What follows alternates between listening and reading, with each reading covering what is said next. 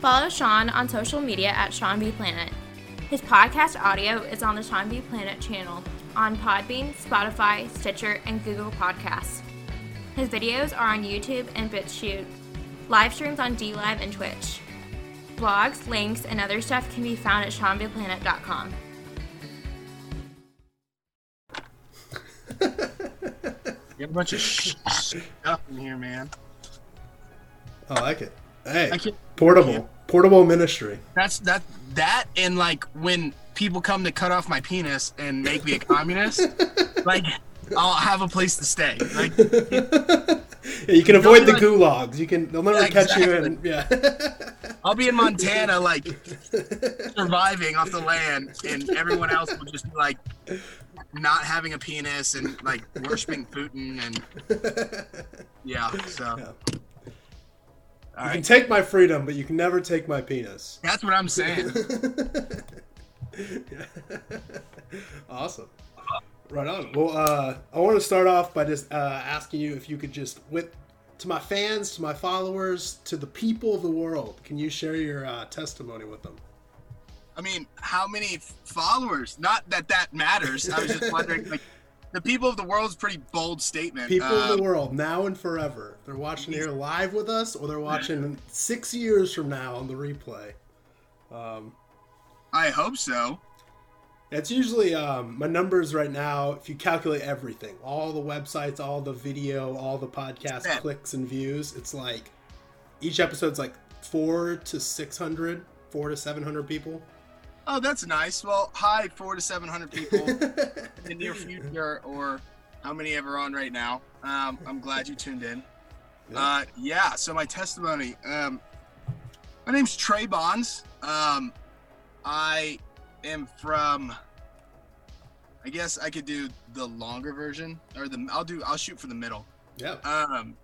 I grew up I was born in Scottsdale, Arizona, to Bobby and Tracy Bonds. At the time, it was Tracy Bonds.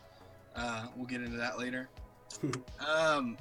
But yeah, I have an older brother, Braxton, and yeah, so basically when I was 7, I moved to Tennessee, and in the South, everyone's a Christian. So I always grew up knowing who Jesus was, like having a head knowledge of him. And I got baptized when I was 8 years old. And then, women get attractive. And then you want to do, like, in puberty, your head is like, oh, like, I kind of want to do bad stuff all of a sudden. So, my mom's trying to raise me. My parents got divorced when I was, like, right before I moved to Tennessee. So I had to open up the thing so I don't suffocate in here. If you hear a carbon monoxide detector, just... You got a canary in there to keep... Yeah, it really is. Plus, I don't think it was smart. Canary in the pickup. Yeah. But yeah, like I said, grew up in the South. Always thought I was a Christian. I guess, yeah. Like, I always had a head knowledge, like thinking I was a Christian, and like I knew Jesus, and when I died, I was going to heaven. And went to a Christian high school, a private Christian high school, where we got drunk like almost every weekend. And we were driving around. We were, doing a lot of drunk driving and doing a lot of dumb stuff. And yeah, like, it was so stupid. As one does in these modern times. Yeah, I could have done, like, I guarantee you there's kids at that school who, if they were to watch this, they'd be like, "You're what? You're only drunk driving? Like, you're not crossfaded or anything?" Right? Yeah. Like, those kids at that school now are like, I hear horror stories, and I'm like, oh my goodness, they need to go to black church. But yeah, so we were doing bad stuff this whole time. I thought I was a Christian. I ended up joining the Marine Corps. Went to boot camp, went to church and boot camp. This whole time I had this faux belief that I had this relationship with Jesus Christ. And yeah, I ended up doing, if anyone was in the military, they know, like, Sean, like, Marines drink, they party, they beat people up, like, they they fornicate, they do a whole bunch of just, I mean, like, they're not the, like, normal people aren't good, and Marines are like worse than that. Like they're not, like, they might be fun to watch, but they're not fun to be a part of if you're trying to live a holy life. And so yeah, my best friend Sean Lindsay, we were both Marines. The day before we got out, we got really, really drunk, and I guess I said to him, I never want to see your blanking face ever again. Like, I'll never talk to you. I don't remember any of that. I do remember not talking to him for like 4 months after I got out of the Marine Corps, like 3 or 4 months. And so I get out of the Marine Corps during COVID, and I'm partying, like, occasionally, you know, like, everything's shut down and people are burning the city down and stuff like that. That was awesome. People are so fun. And, you know, I'm like, I'm just trying to keep up the normal stuff. Like, I'm just drinking, like, trying to get a job. Like, I'm partying. I'm basically an American. Like, I'm just going out, wasting my money on nicotine and porn, and not that anyone spends money on that. But yeah, you're the one guy in America spending money on one porn. guy that kept like keep paying, like, but yeah, I mean, like, I was doing everything, and I still thought I was a Christian. Like, that was the funny part. Like I could have sworn to you, like, I probably would have yelled at anyone who would have confronted me and said, like, bro, you're not saved. But it was actually funny. Like, I just felt this urge to call Sean, not this Sean, my other friend, Sean Lindsay. And I don't know why, I just hadn't talked to him in a while. So I was like, called him up. I'm like, hey, Sean, like, what's going on? And, you know, he tells me, he's like, I was just in my closet praying. And I was like, oh, really? I was like, okay, cool. So he's a Christian. I'm a Christian too. And, you know, he really, in like the most not subtle way, was like, yeah, you're not a Christian. And I was like, what? And I didn't get defensive. I just listened. Yeah. And I told him how I was scared to, like, change. Like, I was scared to be a Christian because I thought my identity was, like, in my crude humor and, like, my sinning. And, like, if I'm not the guy who's hooking up with girls, or if I'm not the guy that's drinking, or if I'm not the guy who's, like, partying, like who am I? Like, I don't want to be these nerds. Like, I don't want to be these Christian nerds that aren't doing anything. And I mean, he really just basically sat me down and was like, yeah, man, like, you're like, all it takes is that, like, and you're done. And none of that would have mattered. And you'll spend an eternity thinking, man, I wish I could have been one of those nerds. Like, I wish I could have been true about my faith and had a relationship with Jesus. And I felt such a peace in that moment. Like, it was somebody else's, like, it wasn't mine. Like, it was like, it felt like if someone took another human being's, like, what they experience peace like, and they had put it in my body. Cause I had known what my peace is like. Like, I knew, oh, this is what it's like when you're at peace. And it felt nothing like that. Like, it felt like something foreign. And, you know, Sean Lindsay being as patient as he is, he's more patient than me. He really is good at discipling, or coming full circle. I just try and share the gospel. Like, if you don't like it, not my problem. Like, I'm shotgun blasting verses and moving on. So your approach is more like a baseball bat to the face. Yeah, like, boom, all right, you take it, you deal with that for like 3 weeks, and then you come back and tell me how it felt. Yeah. He was really patient with me, and we stayed on the phone for like 3-4 hours, and we just started reading Matthew and just taking me through it, and I just didn't stop. And then when we got off the phone, I got on my face, and I just told Jesus, I was like, I'm so sorry that I lied to you. Like, I lied. Like, I just lied my whole life. I'm sorry that I did all this, that I pretended like I knew you, that I knew of what you had to offer, and I just chose not to do it. Yeah. And I asked him to forgive me, like, and like I knew everything that Bible said was true. Like in that moment I go, okay, this is it. Like I know that everything that this book says is true. Like I don't care what you tell me. Like I'm one of those, the earth is 7,000 years old Christians. Like I'm so convinced that the Bible is true. Like every word in it is true. There's not one flawless thing. And I called the girl I was dating at that time and I told her like, hey, all the naughty, all the bad stuff, like I don't do that anymore. Keep in mind, she's not a Christian at all. So this is like, what are you talking about?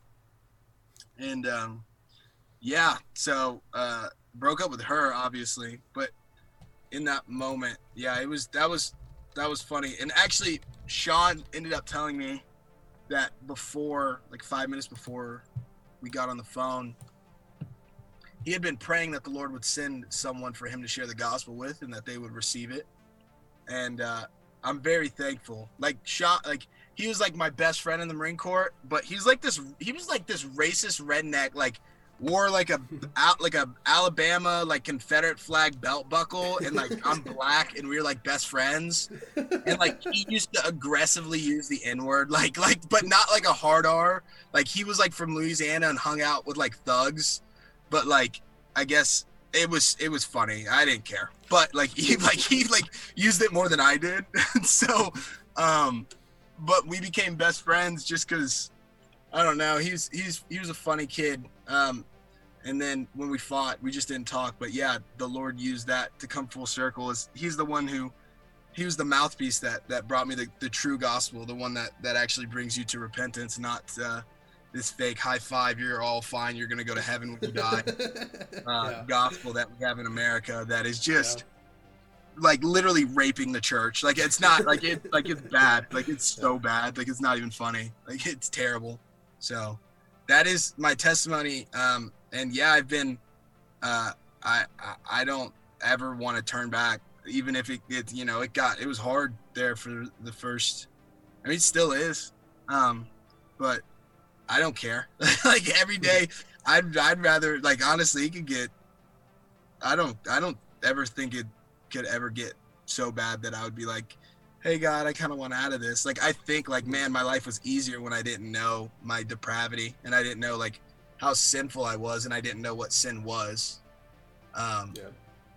It was easier. Like it was an easier head knowledge. And like now that I have my fiance, like the struggle to remain pure is like so unreal. Like I've never and it was easier when I just didn't know. Like it was like, like you had that ignorance of like, I don't feel like I wasn't getting grieved by the Holy Spirit I couldn't feel myself grieving the Holy Spirit. And, it hurts to grieve God, but I'd still rather go through life having all the bads of Christian, not that there's any bads, but the human caused bads of Christianity where you give yourself condemnation and stuff like that. I'd rather have bad. That. Yeah, that's our bad. God didn't give us that. I'd rather have all of that and like just live in this like, woe is me, I'm a sinner, like lifestyle. Like I'd rather have the worst of the worst than like ever go back. And I say that from like a first world country, like drinking coffee and like in your ministry mobile. Yeah, my ministry mobile. Yeah, that's my testimony. So yeah. Love that. Thank you. I love that. Yeah, I always think you're one of the few people that always comes to mind when I see those memes that are like, it's like a meme of a guy like, Jesus, stop giving me your toughest battles, and then Jesus is like, but you're my best soldier, like literally you were a soldier and you're just like on fire for the Lord, like just that or he says stop giving me your toughest battles. He's like, I just want you to forgive that person. Like what's the part about that? Like I'm literally just asking you to get out of bed. At normal time. Like stop being idle. Yeah. No, I don't know where the zeal came from. It's God. Like a lot of people, like I'm very under the assumption that whatever like whatever kind of walk you're on, that's God's doing. It's, you know, Paul said, it is no longer I who live, but Christ who lives in me. And then he goes on to say a bunch of other stuff that I can't really explain. But the premise is, like, it really got me thinking, like, this isn't me. Like, I'm not this person. This is the Holy Spirit in me who's made me this person, and made me have this zeal for God, that, you know, I wish I had more. Like, I really look down on, like, I don't think I have that much zeal. I get mad. Like, I get mad a lot when I think about, like, how far, not at people, but at, like, the situation of, like, the Church of America and, like, how we worship the Lord. And, you know, I know that that's not of myself. Like, that's God. So, like, you know, that's just an encouraging thing to tell other people, that, like, hey man, if you want your walk to be better, God does too. So ask him, like, don't try and do it yourself, because you didn't get yourself here. So he's the one who can give you the zeal. He's the one who can give you the wisdom and the knowledge to have the discipline in your walk and be on fire for the Lord, not yourself. It's not something you can muster up yourself. Because I became a Christian like a little over a year ago. So, yeah. Yeah, you wouldn't know that if you, like, if someone just met you right now and, like, had, like, biblical conversations with you, they would probably find that hard to believe. Yeah, you know? I've gotten that a lot. Yeah, it's. I don't know what the purpose of the Lord has for me, but I wanna get married and accomplish it, like, preferably in that order, because I think once you finish your purpose for the Lord, he calls you home, because, you know, I think that's the only reason people are alive, Christians are alive, is because you're here to fulfill God's purpose. And as soon as you're done with that, he calls you home, because he gets to hang out with his friends. Like, he only has you here to do your job, and once that's over, he's gonna hang out with his buddy. So yeah, I love that. Yeah. And like your brother, we need Christian babies. So you got to get on that. Listen. Hurry up and get to making some Christian babies. Yeah, as soon as my job lets me go remote and I can move to Montana and get, like, start farmsteading. Yeah, that's what I'm saying. Aquaponics, get some goats. 2 years off their milk. You can survive solely off the goat of a milk for 2 years. Yeah. Yeah, get a fish farm, you know, yeah. grow some tomatoes. Yes. Yep. One thing I don't think you'd be able to live without, though, is that Taco Bell breakfast. Dude, I doubt they have that in Montana. Bro, I haven't had that since we worked at JP, bro. How is that possible? Did I tell you Greg called me? Yeah. Yeah, that was the thing. It was so weird. Yeah, for the viewers at home, we went through hell this summer working for a psychopath. But I honestly think, I think it was just, it was definitely part of God's plan, but I think it was for the betterment of both of us, right? Oh, yeah, I think everyone was supposed to be there for some kind of reason, you know, to learn what not to do. Yeah. Bond through the trauma. I believe I learned, because I had my headphones in and I was just listening to sermons, like, all day, and, like, listening to worship music. And, you know, that was some of my toughest battles was at that job. Like, that was some of my lowest lows. Like, that was when I was struggling with, like,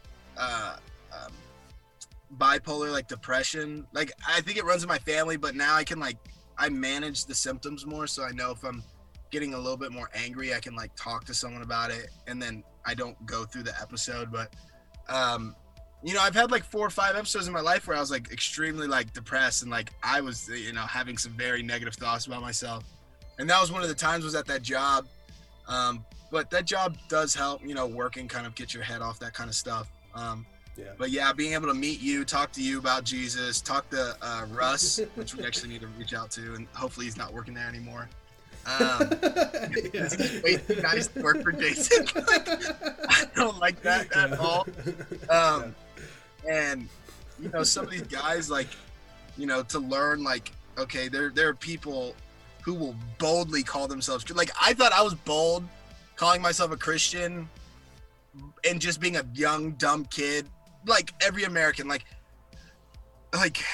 but this dude, I mean, had no fruit, like none. Called a woman a fat C word out the drive-thru for just waiting for food. Like, I was like, thank goodness you don't have a Jesus loves you bumper sticker on the back of your car, because that's really not representing the kingdom well. But I think we planted some seeds with some of the workers there, got to talk about Jesus with some of the people that came through, and hopefully they got to see like our zeal, that, like, you know, we got to talk to, like, how we talk to each other about Jesus. And I'm really hoping to let God, you know, grow that one day. I don't have to see the fruit of my labor. I just hope that there is some. Like, as long, I mean, it's like throw a rock in the pond and just let the ripples. Yeah, you know, it's like you don't need to sit there and watch it. You just need to know that the ripples are happening. Yeah. Well, kind of what we were talking about. What exactly is a Christian? So you know, JP was not, right? Yeah. Are you asking me? Yeah. What is a Christian? A Christian. A Christian is actually a slur, which means little Christ. Is a slur that the Romans used to call the followers of the way. So in order to be a Christian, you have to have repented and put your trust in Jesus Christ. Jesus Christ was the prophesied Messiah. He was prophesied in the Old Testament. He matched, 800 some odd prophecies, which, like, the possibilities are you have a higher chance of winning the lottery like 3 days in a row, like, it's like 10 days in a row. You have a chance, then you have better chance of winning the lottery like 10 days in a row than Jesus had of fulfilling every prophecy the Old Testament had, and he did. Like, even the New Testament writers, even if they had tried to, like, remember all the prophecies and, like, write it, they couldn't have done it. So Jesus is the prophesied Messiah. He's the Son of God. He's the second person of the Godhead. You know, he came incarnate, born of a virgin, Mary, and he lived a sinless life, perfect life that we as Christians were supposed to live, or we as humans were supposed to live, that we couldn't live. He lived the life we couldn't live for us, and he took the wrath of God, the punishment that we deserve for our sins, on himself, selflessly giving himself up. He gave up his place. He humbled himself and became a human, and he died a horrible death, and took the wrath of God for us. And all who repent and put their faith in that knowledge that he is the Son of God and he did die on the cross for your sins, you are saved and you're a Christian, and you are filled with the Holy Spirit. Amen. Well, that kind of leads me to my next question then, because that's awesome. That's beautiful. I agree 100%, right? How can you deny that? If you didn't, this podcast would turn weird. There's a lot of pointing and yelling. Yeah. My next question is hot. I got a couple ones you're gonna love to answer. Okay. But going off the end of that, is water baptism necessary for salvation? It's not necessary for salvation, but it's necessary for obedience. Yeah. I don't think we are called to do it, but, like, it's not necessary. Yeah, it's not, you are not gonna go to hell if you don't get baptized. Like anyone who believes that is so not reading the New Testament. Like, you're not even reading the part. Hey, you're gonna be with me in paradise today. Okay, but first get off that cross and Yeah. Like, what are you talking about? Who's got a bucket of water? Throw it on this man. Throw it on him. Like,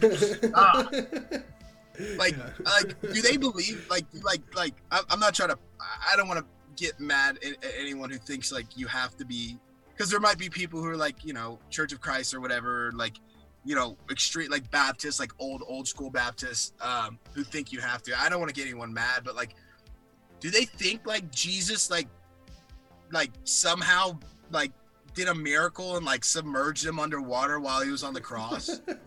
Yeah, there's never a good answer to the thief on the cross. That's always, like, the one they really like to ignore when the just to walk around the question. Dude, just swallow your pride and be like, man, I believed in something because my parents told me to for so long. Yeah. Like, what's wrong with that? Like, Yeah. what is wrong with that? There's nothing wrong with being like, oh, you don't have to be baptized to be saved. Though you ought to. You ought to get baptized. Yes. Yeah. You ought to. It is the first commandment it's the first thing you're supposed to do. It's the sign of the new covenant. It's like a Jew not getting circumcised. It just doesn't, it's not supposed to happen. So if you haven't been baptized, Sean, have you been baptized? No comment. This is an interview about you. Okay. No, you gotta go get spiritually circumcised and give your sign, your sign to the spiritual Gentiles that you're a Christian. Yeah, I'm gonna do a stream on it on baptism in January because I think I'm gonna get baptized in January. Yes, so stay tuned for that. Talking about. My thing is, I'm not gonna say my testimony. You know it. My stream knows it. I've said it a lot, but I came to faith and just saved with no church. I mean, I didn't know anyone who was a Christian. This was on my own. Me and God, on a journey in my room by myself, no friends, no family, no church, and I was about to move somewhere. God can do that. God called me to Tennessee. So the whole journey was like, I was like, where do I get baptized? I mean, literally I was like, okay, I guess I have to do this, but where do I do it? So I just never did it. Yeah. And then my whole thing was like, well, then when I find a church, I'll just get baptized at that church, right? And then ever since, it's like Corona happened. I've had different churches kind of clearly fail me and just clearly not be the right place. Yeah. So I've just been in this like journey of like trying to find the right church or the right person to baptize me. And so I think maybe I'm thinking you or Todd maybe in January can. Hey, I'm down. Hey, in the freezing cold in his backyard, we can. My sister-in-law is baptized by Joel Osteen. It doesn't matter. It's here. This is doesn't matter the guy who dunked under the water. It's here. I got under the race. Although she might need to take a second dip just to that's an asterisk. Yeah. that word might be borderline, but I think still it's where your heart is when you get under the water. Because really you can baptize yourself. Dunk yourself underwater, say I repent, put my faith in Jesus Christ, throw your head under, come back up. You're baptized. I don't think someone has to baptize you. I think, actually, no, the Bible says it, so do it. If the Bible says do it that way. Don't try and reinvent the wheel. But so. I love it. Well, are you a KJV only dude or not? I think I like I mean, like, I'm not saying thou mayest and like all that kind of stuff. Because I don't speak like that because I'm from the hood. No. I'm too gangster for that, man. I'm gangster. But I do think like the message, I'm not like super legalistic. I do think the message shouldn't be really used in church. I think it should be used in like if you want to like go in there and like get more of a feel and like have a little picture in your head of like how the Bible went down and how, certain stories went down, that's fine. But, NIV, ESV is the one I prefer. I like ESV, although they really avoid the word slave. They really they really avoid. That's a crucial one, yeah. Hebrew slavery is like really not American slavery at all. Right, so, well, that would really butcher the book of Philemon. Yeah. That's like a really crucial word in a lot of Paul's, writings. Yeah. Like you're a slave of Christ. It's servant. It kind of conveys the same. I mean, is it bond servant? Is that what they use? Bond servant. Yeah, bond servant. NIV is good. I like ESV because it has like the strength of like the like King James and the New King James. Because I like severity in my words. And it feels a little bit more like power. The verbiage is a little bit more, I would say, masculine, and then NIV is a little bit less. Like it's a little softer. It's like it doesn't use. I don't know. It's just a little bit more. I don't. I kind of ESV is what I use. I don't. Anyone who says you have to use a specific version of the Bible, as long as it's not saying Jesus was like Muhammad or was you can become a god or has Latter-day Saints on the side of it, like, you're fine. Like, Yeah. It's a book or whatever the Jehovah's Witnesses use. Yeah. Well, I definitely wanted to ask you this because you're the expert. But you're the expert on this. Trust me. I just read the book. Half of it. What's the deal with the Reformed faith? So honestly, I'm kind of new in my understanding of Reformed theology, in meaning that, like, I didn't know that people were putting like names behind it. I think Christians are pretty stupid. Like, we're really dumb. Yeah. We're really dumb. Yeah. And we put names stupid for Jesus. I mean, and being dumb or stupid for anybody else. Like, yeah. So Reformed theology, I think, like, the answer most people are looking for is, I'm done saying I'm Reformed. I'm done saying I'm Calvinist. I'm done saying I believe what the Bible says, like the words on the book. And whoever might disagree with what the words on the book say, but this is what I think that they're saying because they're saying it, and I'm reading it right off the pages. But I mean, we can debate that all day. I don't debate anybody anymore. Like, I truly think the Lord is the only one who can, like, reveal certain aspects of Scripture to you and soften your heart to believe that stuff. And I approach it every day like, God, if I'm wrong about what I believe. But anyways, Reformed theology is like, it started with Martin Luther, and then his apprentice, I think, was John Calvin, right? Or John Calvin, yeah. So that's where the Calvinist theology comes from. Martin Luther actually went a little overboard and almost threw James completely out of the Bible, where it says you're justified by works. Yeah, he almost threw that whole part. He didn't think it was divinely written. So he went. If you didn't know that, we threw 6 books out of the Bible too. Oh, he did? I didn't know that. That's a big debate. That's like a secondary. Yeah. No. My Bible has a few of them in it. Your Bible should have all 66 books of the Bible in them. I think it's 74 or 72. Oh, you have like the OG ones? Yeah, so like, quote unquote Lutherans or Protestants or whatever you want. Basically, like when the schism happened, when the Lutheranism thing happened, I believe it was 6 books that were lost. Okay. I can't tell. And then the order of some things got switched around and stuff. Yeah, so like Luther kind of like made some changes, Yeah, for better or for worse. I mean, that's a whole argument, That's why you just have to trust God. Like, you have no option, man. Yeah. We're so shot out here. Like, we're covered with false teachers, false prophets. Like, everywhere, every inch you go, you have to be leaning on God. You'll get lost. I mean, like, your friends want you to go out and get drunk, and like, Satan's just going to distract you 24/7 with stuff that doesn't matter. And then you can't even go to church and hear the word anymore. So, like, if you're not like literally, like, I haven't been praying enough lately. Like, I really haven't, because I'm so, like, I know where I'm going when I die, but, like, I want to max my, like, eternal rewards, like, not in a selfish way, but, like, I don't want to get up there and not have done everything that I could, if now we're getting into muddy water, to, like, all the works that the Lord had given me. Like, I want to be able to do them. I don't want to be, like, have a fear of man. And, like, so whatever you believe in, dude, ask God, is this wrong? Like, is this wrong? I need you to confirm it in my heart, whether this is true or not. But anyways, back to Reformed theology, basically Calvinism. You got the 5 points, which I can't even name them, but some of them are undeniable grace, meaning, like, if God calls you, there's no saying no. Like, that's the God of the universe telling you to do something. Like, you're gonna do it. The most beautiful thing, the most beautiful person beckoning you and calling his own to himself.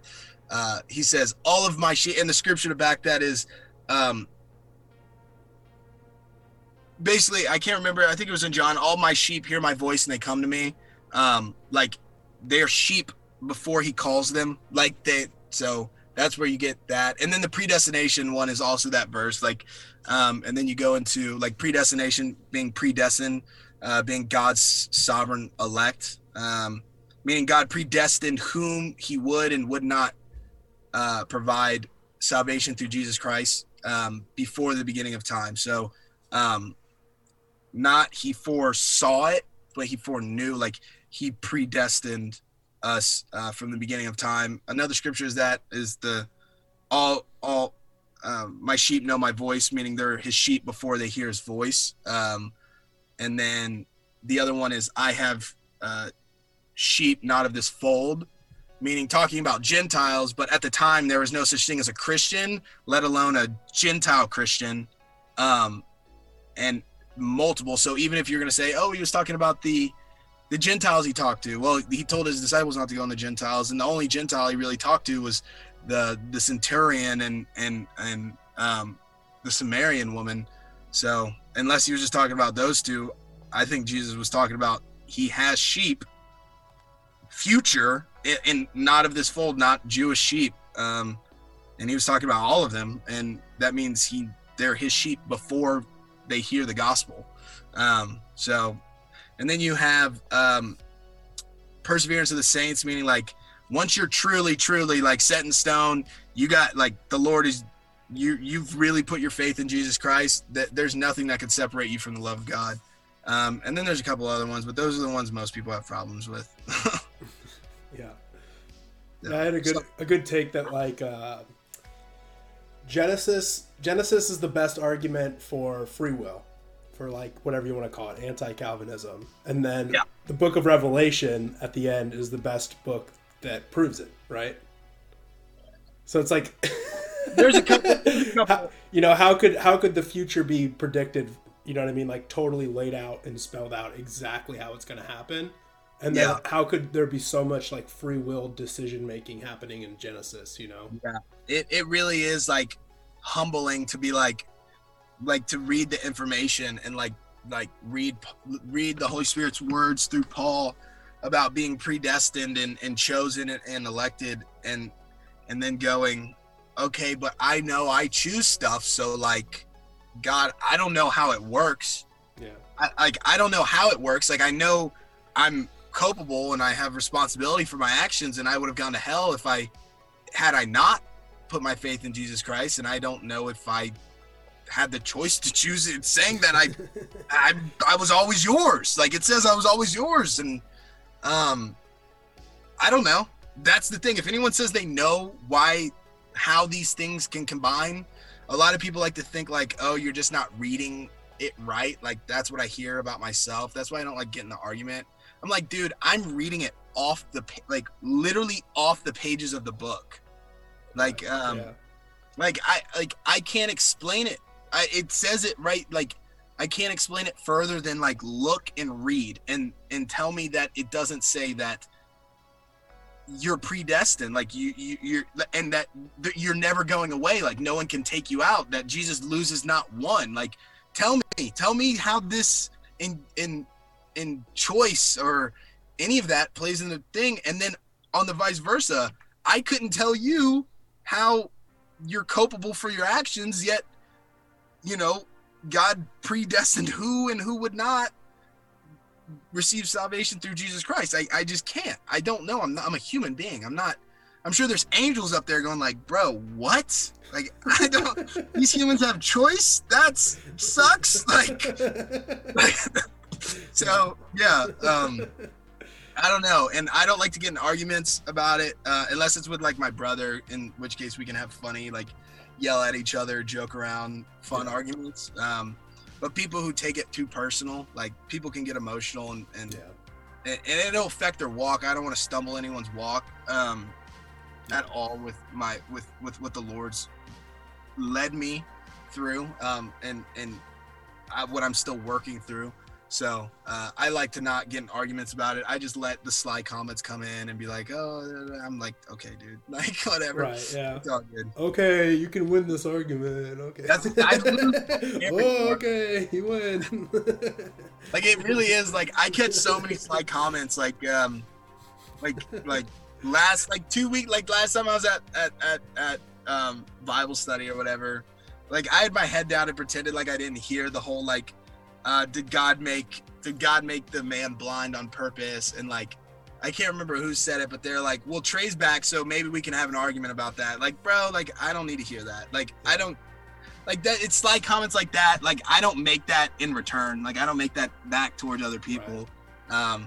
So it really is, it's just, I think it's a thing that the Lord uses to keep you humble. So, yeah. Sorry, my fiance might have texted me. No. No, you're good.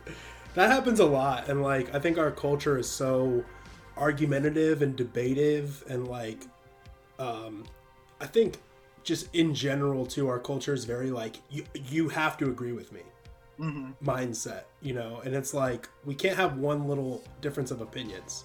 Yeah. And then you get canceled, or you get censored, or you get unfriended and muted, and there's such like decisive actions over just like a disagreement, a difference of opinion. You know, it's like the extreme actions are now normal for just like something that's like, okay, dude, we just disagree on something. It's not that big of a deal. I actually listened. We're still brothers and sisters in Christ, you know, but like, okay, like you have this theology, I have this theology, or whatever, you know.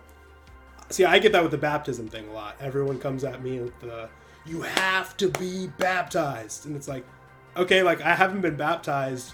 Like, you know me, you've seen me, you've heard my testimony, like, you know my heart. Do you think I'm going to hell? Yeah. It's like, you know, and then it's like, yes. And I'm not talking to you anymore. It's just like, oh, okay. All right. Cancel me or whatever, you know, because we just disagree on this one thing. Yeah. And then it's like, too, it's like, well, then both of us could be pulling up scripture to defend our arguments or our sides. Yeah. You know, and it's like, we both can have good points, but then at the end of the day, like what you're saying, it should just be like, okay, like we just disagree. That's fine. Let's move on. Let's go have fun. Let's go talk about something else. Let's, you know, like, do something fun together. Heretical, like, it doesn't matter to me. Like we could sit here and argue about this, or we could go, like, talk to somebody else about Jesus. Like, we could sit here and yell and scream at each other about, like, if a woman can wear pants. Like, I don't know, man. Like, Christians are weird. And I remember I was listening to Todd Friel on Wretched Radio. Shout out. I should get a free shirt for that if he sees this. Yeah. I love Todd. But he said it's called like a moat in something, or some kind of argument where basically they'll say like, it's like the Black Lives Matter one, like Black Lives Matter, and you'd be like, yeah, of course, right? Like, of course. So you should want to defund the police, and you're like, wait, no. And then they'd be like, well, then you don't think Black Lives Matter. Like, it's that kind of argument where it's like, oh, you should get baptized, right? And you're like, yeah, you should probably get baptized. And then they're like, well, you have it though, right? And you're like, yeah, okay, well, you're not a Christian. What? Like, that doesn't make sense, man. Like that's not how it works. So a lot of people will try and get those arguments. I think people want to win. I have to crucify that part of my flesh where I want to win arguments. Like, I'll have theological. I repented for having a theological argument with my grandmother two days ago. Like, I was sitting there like, dude, what are you doing? Like, I was like, are you a Christian, Trey? Like, are you really? Do Christians like bait, like have arguments with their grandparents over silly stuff? So yeah, stop arguing with people. There's no point. Like, have discourse, that's fine, but don't get upset when someone doesn't believe what you believe. Even if it is heretical, just stop hanging out with them unless you're going to share the truth with them. Or rebuke them in love, you know? Yeah. I mean, it's that's like the anger, the rage, the hate needs to just go. You know, it's like, okay, we disagree. Well, like, do we love each other? All right, let's try to like work this out and solve this. The anger and hate should be at like the lack of worship of God and like the lack of reverence, and like the American society and the Christian culture we live in, like that's where the anger and hate should be at. Like we should hate the way Christians live lives here, like in America. Like we should hate the way people who claim Christ are fornicating and practicing in homosexuality and practicing in drunkenness and idleness and laziness and practicing all sorts of debauchery. Like we should hate that. We shouldn't hate them. We should hate that, and that no one is there. There's no one, like our churches, our local churches are scared to talk about it. Like I would put like $500 up against, I'm not going to name the church, but like some of these churches that really, I'd put 500 that they wouldn't talk about homosexuality or like fornication. Like I'll put it up that they wouldn't put a sermon about it. Like they wouldn't do a sermon about it. I don't think it's good to gamble on sermon. But if I was a sinful gambling Christian, then that might be one I would take. Like I bet money that they would talk about the sin of gambling before they talk about the sin of porn and sexual debauchery. Is gambling even a sin, or is that something? Like, I really think that's one of those made-up ones. That's a good point. Yeah. Yeah, I think that's one of those like don't gamble. You Why? you could probably say it's like greed or being. I look at gambling like too obsessed with material possessions, not spiritual. If you go into like a casino, like trying to win money, you've lost. Like it should be like an amusement park. Like I'm going in to pay like, $20 on this roulette table just for the ride. Like I'm here to enjoy the ride, and my money's gonna be gone at the end of it. And then if you happen to win money, you won money. Like that's good. Like, but if you go in with the intentions to win money, you're done. You're gonna end up like $400, $500 out of pocket. Like, no shot. So. Yeah. That is true. That's a big dispute, I guess, disagreement I have with most churches in America today is they're not talking about what matters.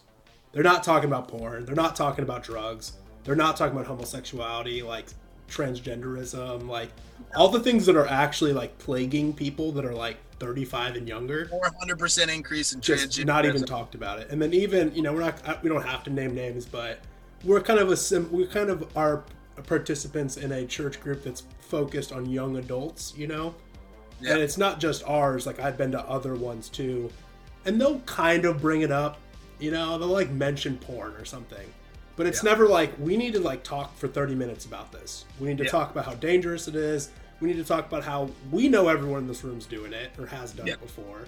And it's bad, and this is why, and let's. And you need to download this app in your phone right now. like if you don't download this app in your phone, like we're gonna check your history. Like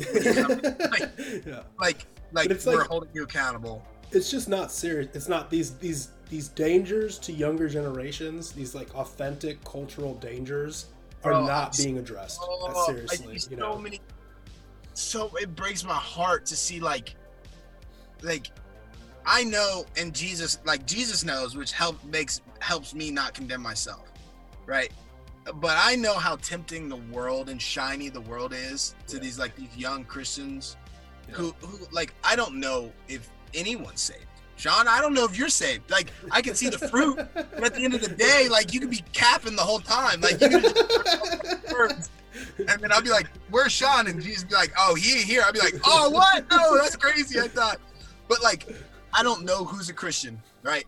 But I can, anyone who says it, like any young person who says it, like I was recently, when I was in Jersey, I was around a lot of young people, and dude, like just the way they dress and the way they carry themselves and what they glorify, it breaks my heart. It hurts. Like it'll make me cry. Like knowing that they'll never find satisfaction in that. And like, I think it's because the Holy Spirit lets me know how much more valuable they are than what they're deceived into thinking they have to do for value.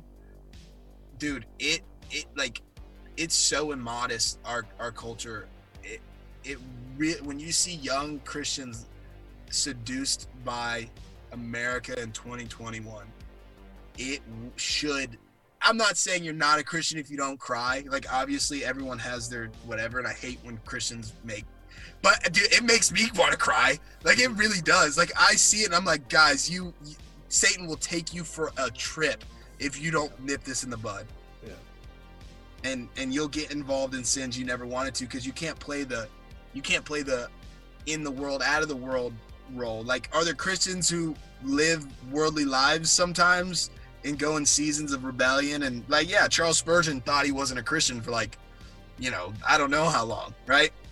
But when you there's no way you do that and you don't come out scarred. Like, you don't put your foot in and not get dirty, right? So if there's any young person listening, like, get out. Like, get out of the world. Like, get as far. Like, I'm not saying you have to listen to straight hymns and dress in like old people, like 19 clothes and burqas and whatever, but just your heart has to not want and know how deceitful your heart is. Like, it's gonna want things of the world, and you just have to check it. Like, should I really be watching this? Should I be listening to this?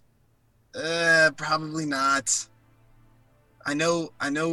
Like, man, just like even some of the people I love, like, they'll be bumping rap, and like, to my shame, I'll still, like, when I'm in the gym, like, play some older, like, edited rap, right? But I still know, like, I wouldn't listen to this in front of Jesus. There's no shot I would listen to this in front of Jesus. Yeah. That's just one of the things I'm like, Lord, help me stop doing this. Like, help me find music that's gonna get me jacked. Like, yeah. That's not satanic. So, yeah. Stay away from the world. It's really lame.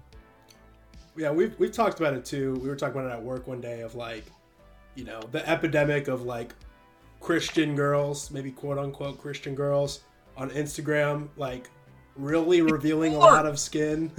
It's porn. And I actually thought of you the other day, because maybe a month ago I saw this girl on Instagram, and she had Ephesians 6:12. Tattooed on her. She had a freaking. It was just her bio. Her bio just said Ephesians 6:12, which is like, man, that is a powerful phrase to send off. And that whole phrase is like, the whole meaning of that is like, reject the physical world. We are in a spiritual battle. Like, take it seriously. You know what I mean? It really is like, it packs a punch. I'm like, that is the phrase you do if you're just gonna, like, if your bio is just gonna be one chapter that you want non-believers to look up. That's a powerful one. Yeah. And then you start scrolling through the profile, and it's, not good. Not good. And it's like, at one point it's like, yeah, you might be leading people to Christ with that one verse. You also are probably leading a lot of people away with what you're doing, the life you're actually living, or leading young men into immorality. Right. Yeah. And that's always, I have to check my heart, because, like, am I mad at the way this woman's dressed because I don't have control of myself and my eyes? Like, is that why I'm mad at the way she's dressed? Or am I mad at the way she's dressed because it's sinful? Like, it really is. And unfortunately, the Bible doesn't tell us, like, if you show this much skin, you're a slut. It doesn't tell us that, which is like, it would make everything a lot easier. I think where your heart is, Paul Washer said, the way you dress, if you dress to show off your body, it is seductive, and God hates it.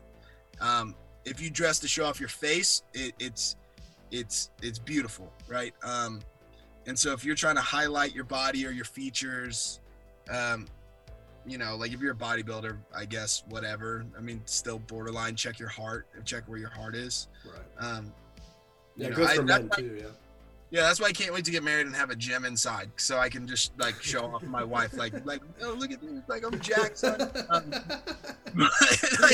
I'm jacked, son. It's sad to see modesty, like, it really is, like, that's like your husband's one day, like, and no one else should see that much of you, but we can't change people. Like, we can't live other Christians' lives. Like, yeah. We can't convict people. We can only pray that their heart gets softened and that they look to God for their beauty. But women are stacked against it, man. Like, you got Cardi B is like a model for young women. It's all fake, and then they're expected to be like beautiful. Oh, that's like such a painfully true statement, you know? Yeah. So we have to have a measure of grace, especially with young women, about the way they dress, just because, like, dude, like, they just want to be accepted and they want to feel beautiful, but culture is not, like, you can't be beautiful if you don't dress seductively. And so it really is being patient and being graceful and not going like pointing fingers and being like immodest. Like, obviously, if I was a pastor and I saw a woman or a young girl come in every day for a year dressed like immodestly, like she's rocking Daisy Dukes, that's my least favorite thing to wear to church. Like, don't wear those to church. Please don't wear Daisy Dukes to church.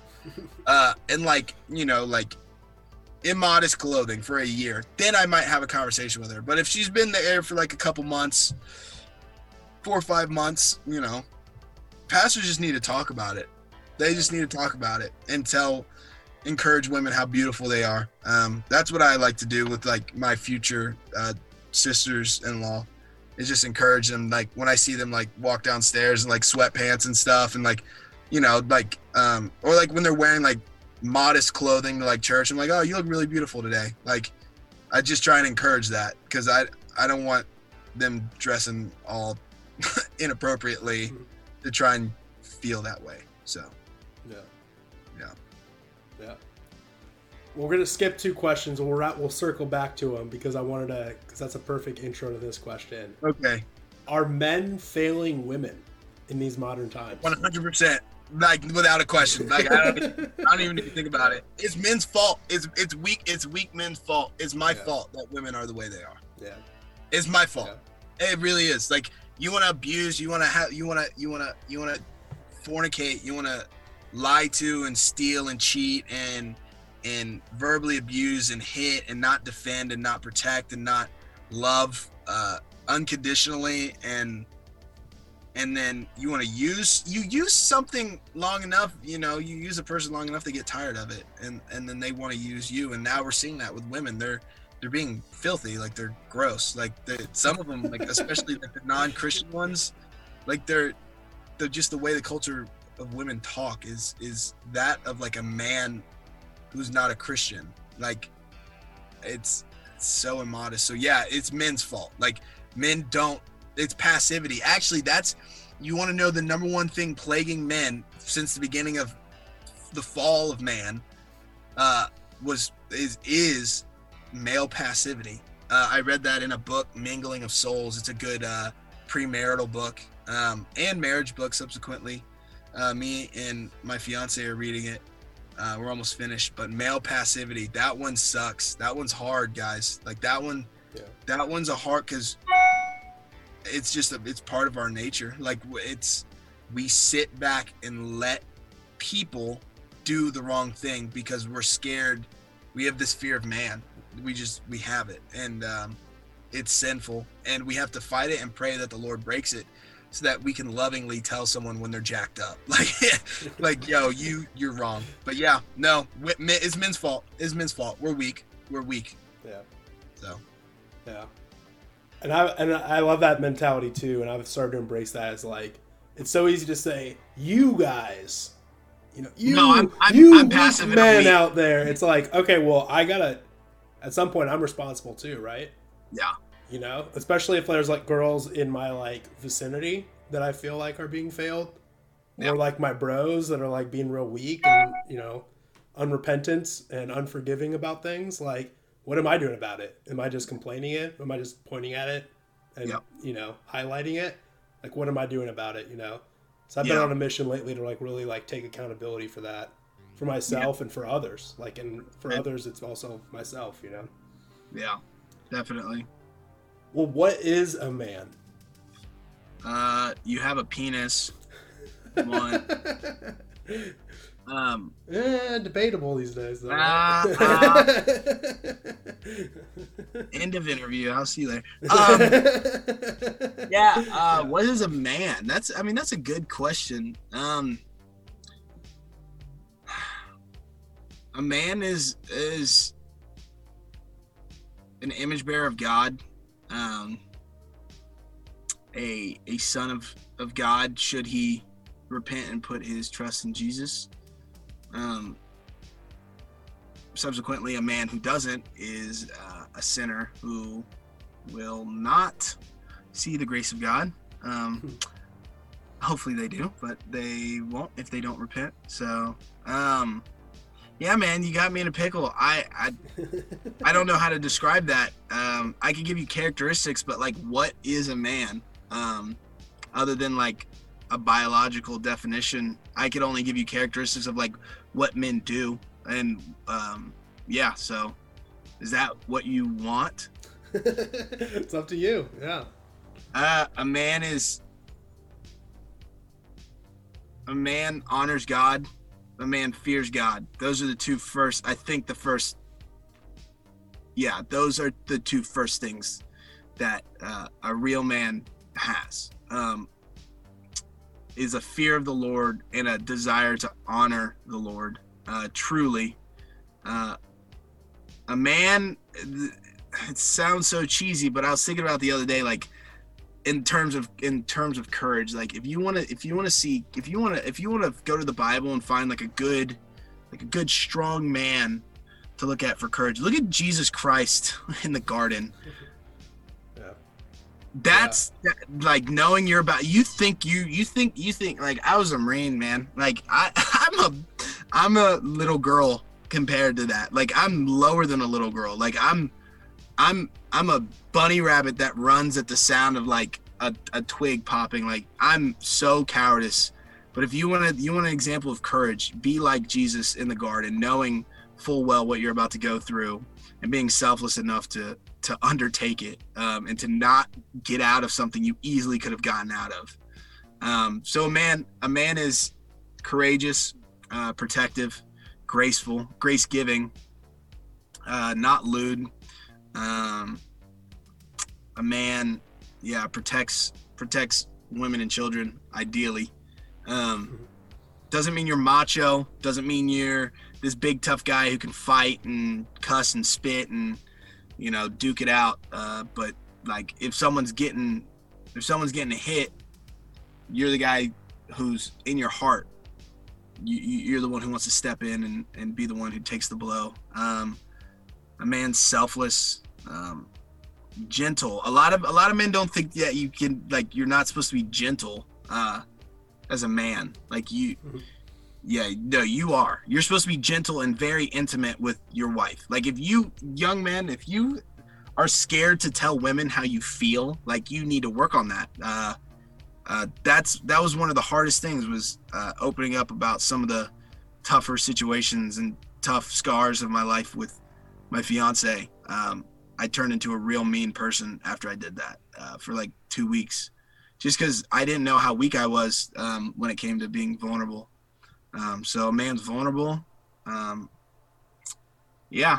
Those I think that describes a man. A man is born and dies with a penis. No, you don't have to die with a penis.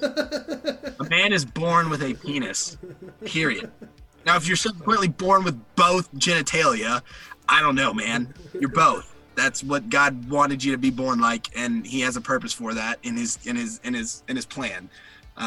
But a man does not get a penis attached. That is not how that works. Yeah. Awesome. I'm gonna get canceled.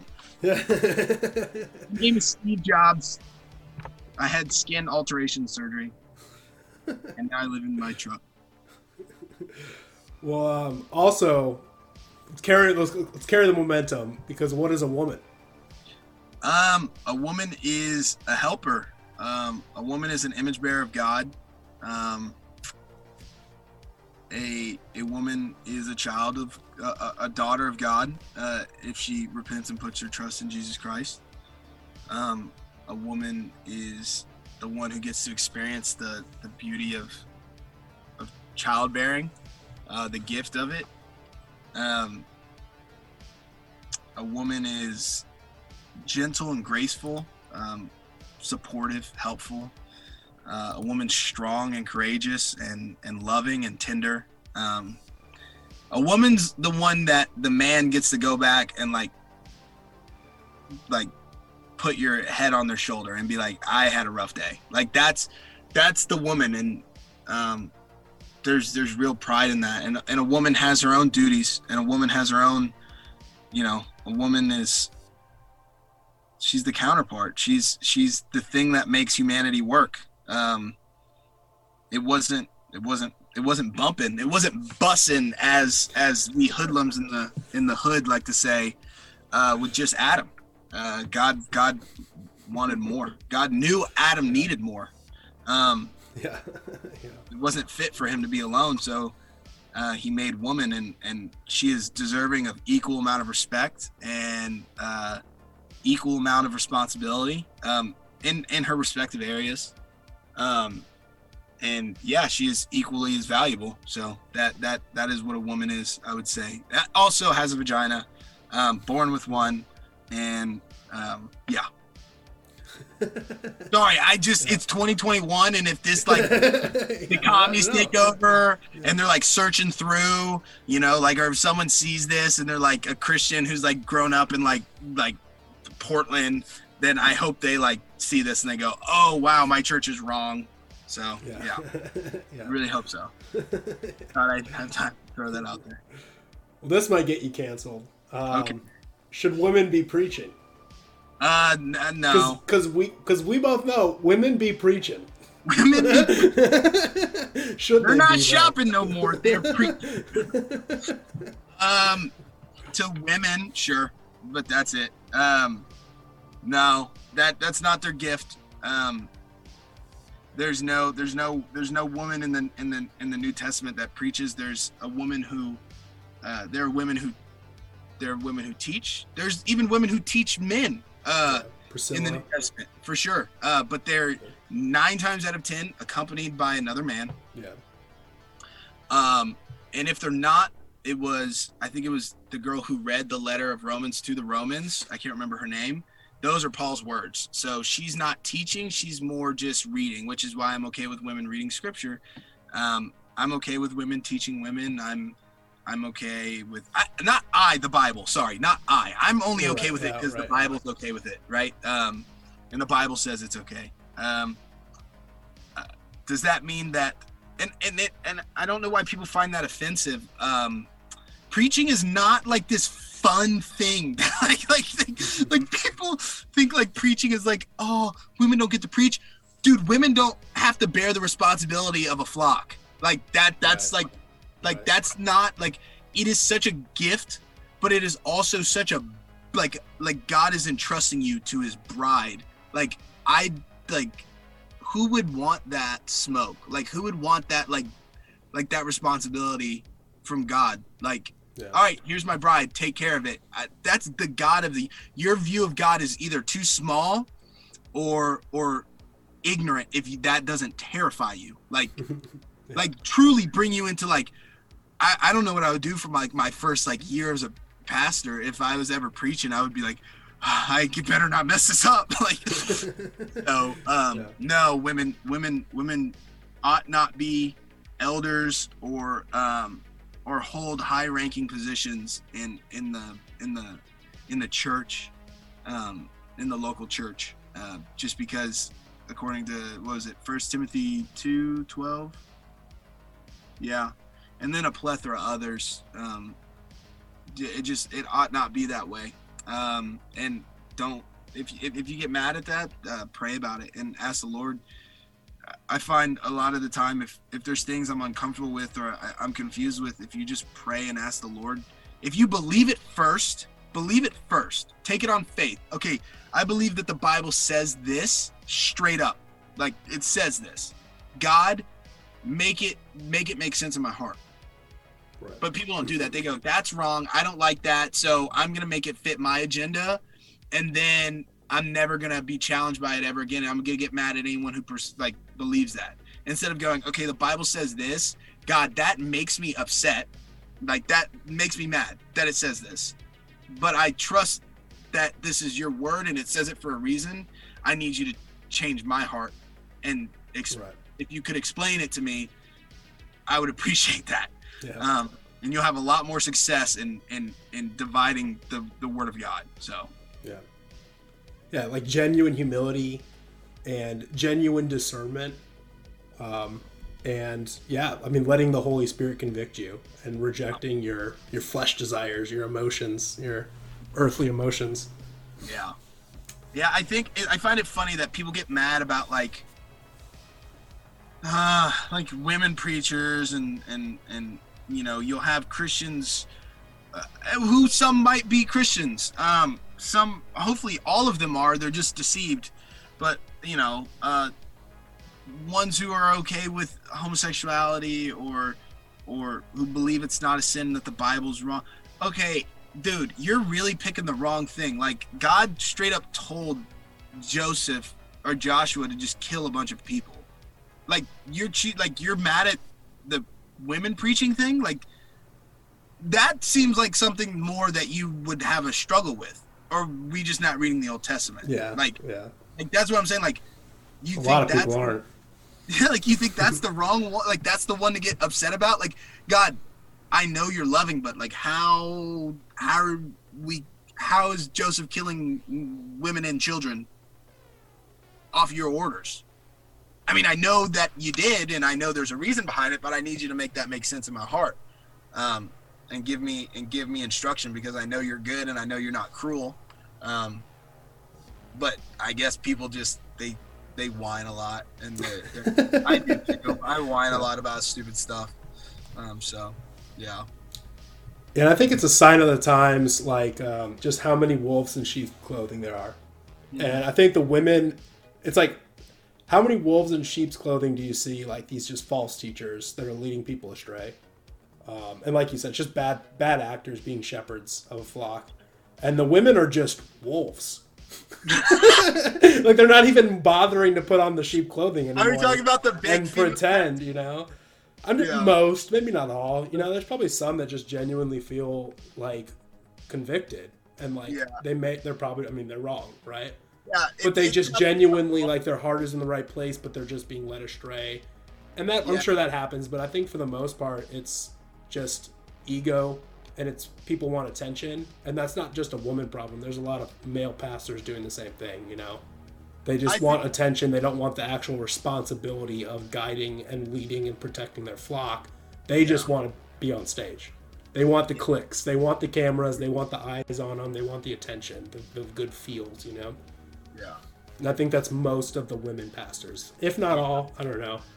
But a good majority, I think, is just that, like, desire for attention and false authority without the rescibility involved. Oh, you're in Antioch. I can hear the sirens. Oh, yeah. Brantioch, baby. Brantioch, baby. He's shooting out if there. I'm talking to my rich friends, I live in Brentwood. If I'm talking to my homies, I live in Antioch for the street cred. I would. So I guess there's two kinds. There's the false teachers who, at their core, they're false. They're agents of Satan. Like they are truly evil people. Like if you don't know, you need to read your Bible and go on YouTube and find out. Like, if you don't know, you're not reading your Bible enough. That bottom line. If you don't know who the false teachers of today are, you need to go home and read your Bible. And then after you're done reading your Bible in one night, you go watch American Gospel. It's a great film. And then, but the true false prophets, false teachers, I don't know why why these people think like Christianity is like. I think all Christians should get together and we should change our name. Like, back to the followers of the way, like, for real. Yeah, like followers, or something like Christ followers, something like that. Just because, I mean, there are a lot of people out there, like, who would ever want Christianity as like your base. Like, the Bible is like this book that you're gonna not read, but use as like this thing as authority to like step on this ladder to make yourself bigger. Like, all your followers have to do is crack open that book, which they won't unless the Lord calls them to it. they crack open the book and you're cooked because everything in there talks about suffering. And like, it's literally like a Christian life is not a glorious, glamorous life. Like, it's a joy-filled life. It should be a joy-filled life. Like, you should have so much joy as a Christian.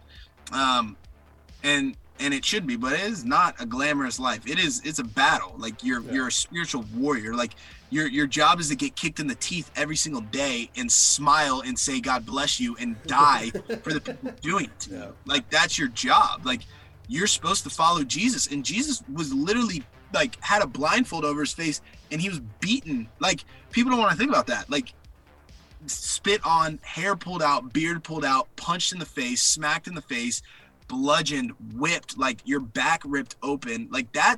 Like, you're supposed to do that. You're supposed to be ready to do that for other people.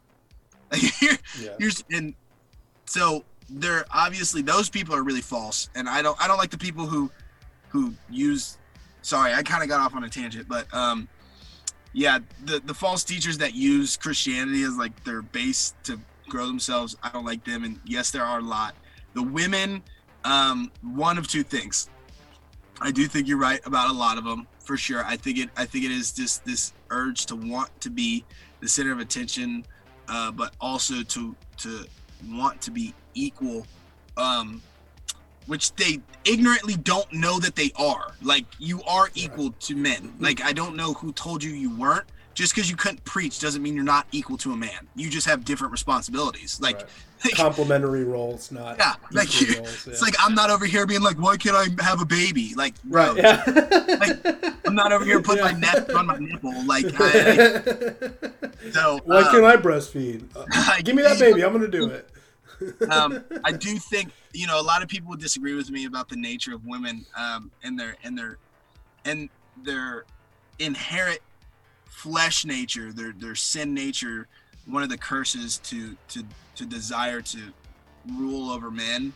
But the more I see the world progressing, the more I see that, like, women run the household, right? Like, and there's a lot of like old school Christians who think woman should take care of the house. No, a man should take care of the house, and a woman should complement and help him take care of the house. And I mean, Adam was made to tend to the garden, and Eve was created to help him tend the garden. That literally, it was Adam's responsibility, Yeah. So, so I think women have that sinful nature. That their sin nature is to and partly to rule over men. It's not just this need to want to be on the team. It's this need to I have to get there. And I'm still working and praying through what I believe on that front, but it has been in my experience that is borderline that is true so far, especially with the women. Now, I think a lot of these people we think are false teachers I think a lot of them are bad teachers, other than the real obvious ones, like the ones that we see around us, Sean, the ones that we are around, and the ones that we're likely to go to in the South and see, like these big mega churches all over the place. And like, it's just, they're not called. Like, I don't see, like, a lot of people think that, as a pastor, if you have unruly kids, that you're supposed to correct them and make sure that they aren't unruly, right? And that they're not, that your household is in order and you maintain that. I think if the Lord hasn't blessed you with kids that are naturally obedient, you're not called to be a pastor. Yeah. I think a lot of people think like I have to force my kids to be good. Like, pastors think that. Like, I have to force my kids to be obedient. I think if your kids aren't obedient, God didn't call you. I think if he called you, your life would match and prove to be true by that standard. Like, are your kids still going to sin? Yes, but they're not going to be out there hooking up with women, smoking weed, like drinking all the time. God will call those who and prepare them. Like, he's not going to have you not match the description of an elder and then call you. No, your life is going to match the description of an elder, and then he's going to call you, and then it will continue to match. And then and then you won't have to worry about fixing your family. So if you have anybody whose pastors or whose kids are all jacked up, don't be legalistic when I say jacked up. If you have anybody whose pastors' kids are jacked up, that dude's probably not called to be a pastor, but he is probably called to be involved in ministry. That doesn't mean you can't be involved in ministry. Just if it says it in the Bible, you're supposed to do this. Then if you don't have that, step down until you do. Right. Or step down and you never do. Or just find an alternate place to share the gospel. Like, I don't feel like God called me to be a pastor or a preacher, but I feel like God called me to share my testimony and share insights that I learned along the way on a live stream on YouTube. You know? There you go. There's nothing stopping people like that, like what you're talking about. Like someone who can't get his house in order doesn't mean he doesn't know the word or can't give some advice or some inspiration. But I do believe that's such a brilliant point, because that person should not be the shepherd of the flock of a community, you know. Put a mic in front of them, give them a YouTube channel, let them go. You know, that's great. And people can find them and unfollow them, subscribe, unsubscribe, whatever. That's great. But yeah, there's a different responsibility of being the head of a church or being like an elder or like a leader in the church. That's just such a different role that, like you're saying. People aren't scared of God anymore. They're like not scared. They don't have a fear, like a healthy fear. Like I think I have too much of one because I wake up in the middle of the night like, is he gonna catch me slacking? Like I'm like, oh no, like I'm cooked. Like he's gonna have his arms crossed in the air. Just that, when I'm raptured. That constant guilt of like everything I did. Yes, not even that, like everything I did. Now, like I don't pray. I don't talk to Jesus enough. I don't repent enough. Yeah. Like I'm literally like, and then I have to remind myself like who I am in Christ, and in the middle of the night, in the middle of my panic attack of hearing Michael's horn. Like, so yeah. Yeah. That is a good. I really love that point. I forget where I heard it, but someone was saying that, and I've kind of repeated it a lot. Is the best ministry opportunity you're gonna have, like the greatest disciples that you will ever make in your life, especially as a man, but definitely as a woman too, is your children. Yeah. Right. So like, you're with them the most. They trust you the most. Like you have the most time to minister to them and make them disciples and then send them out into the world, right? That's going to be your most powerful chance to be a disciple maker, is with your own children. Yeah. And if you can't do that, you're not going to do that outside. You know, your buddy down the street is not going to be more inspired to live out the gospel because of what you're doing if your children aren't doing that, you know? Yeah. And I feel like we've abandoned that, like, especially like what you're saying, like how many times do preachers or pastors or whatever, they're great. They have a big church and, you know, you listen to their sermons and they're awesome. And then their children just turn out to be a mess. It's like, where did they focus their energy? They focus their energy on the community and not where it should have started, which is their family. It should be their family and then community, right? Like there should be an order to where you're focusing your energy and time. Yeah. Piper is a good example of that, right? Yeah. Like I love Piper. I disagree with him on a few things. His son's a grown man though. He really wilded out after he got out of the house. But that's just like I think that's just a famous example. You know, everyone kind of knows their hometown pastor or preacher. You know, preacher's son is a stereotype for a reason, you know. But that's like the most prominent one where it's like, man, how much good has Piper done for people? You know? Yeah. But then look at that. Like what a failure in his own house, you know? Yeah, I mean, I wouldn't call Piper like a failure. In that regard. So that's what I'm saying is it's a difference. Like, yeah, like good job, Pat. Like awesome. You help so many people in your community and throughout the world. But, you know, it's like you can't forget that like your primary focus there was some failure there, you know? Yeah. I mean, I think he did to the best of his ability raise his son to fear the Lord, and I mean, like whether you believe in God's sovereign election or free will, I mean that son he rebelled. Like he was either never called to have faith so far in Jesus Christ, or he's rebelling. Yeah, and like you can't do, like that's why God said stone the naughty children. like because parents are gonna have naughty kids. You can't control what your kids are gonna do. Like my mom, probably thought she was a failure for like a really long time, because I was just wilding. Right. Yeah. So, I don't look as Piper's a failure. I look as his son as lost. Like I can't measure Piper up to the actions of his son, because his son's his own person. I know I've seen videos of his son in church, reading the gospel, reading verses. I've seen his son used to be involved in ministry, and then, I think maybe he had just been either deceived or he's in a state of rebellion. But whatever, I know the Lord's going to work it out to the good of all those who love him and to God's glory. So I don't look at him as a failure, but I do think, like, if you are not busting your butt to disciple your kids, like, that's the new thing I've learned with my fiance is like I really had that. I had that first thought like last week. I was like, oh, this woman's my family. Like, she's gonna be my, like, this is like my first, like, this is my real family. Like, this is mine. Yeah. Like this woman's my, like, I didn't go to my sister's wedding in Mexico because my fiance moved here, and I have to make sure she's adjusting here because it's my responsibility, because she's my family. I can't leave because she wasn't invited to the wedding because we got engaged last minute. So, like, I stayed because she's my responsibility. I mean, not fully, but I'm getting into that mindset of like, wow, that's my family. Like, that's my family. That's such a cool thought. So that's your church. Her, yeah, that's like, my. That's now your church. Yeah. Yeah. So it's a really cool thing. God's really cool. Gives a lot of good gifts. Her and all the 10 to 12 babies that you guys are gonna make together. Dude, wow. We need Christian babies.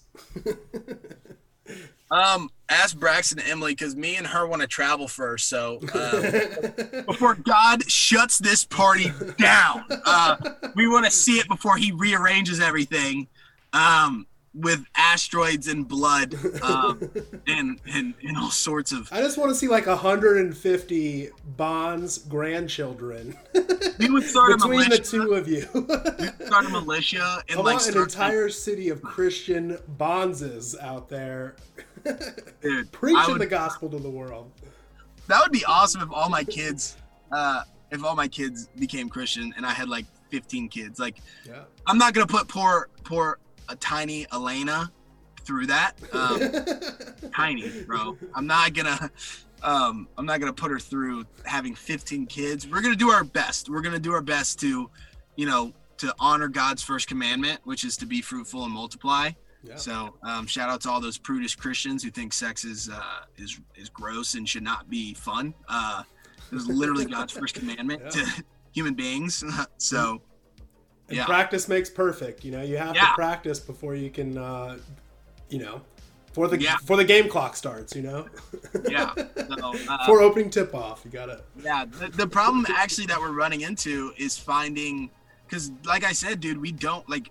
I wanna be nice and settled, and I don't want to have kids here because I feel like I'll get stuck in Tennessee, and Nashville's turning lame. I mean, like it's turning blue, like it really is, and it's turning rainbow.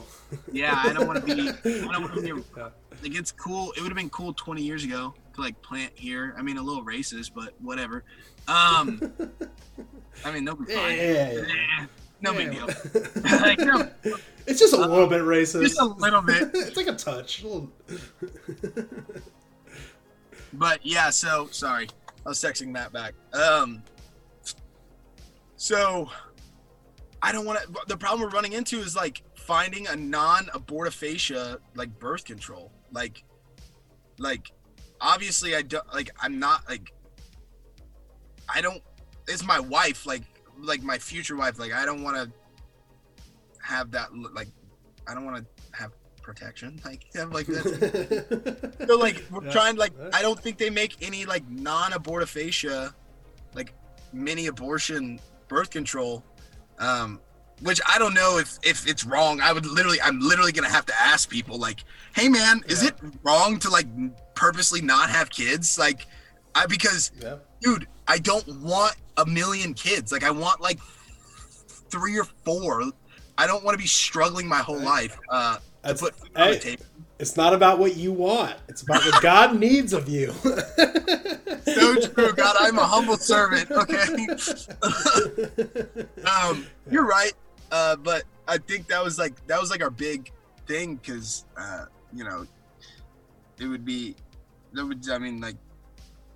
it's just something we're not struggling with, but we're like trying to figure out, like, hey, is this cool? Like, is this fine? Can we does it even exist? Like, like these non-satanic forms of birth control, which so far there's like 2.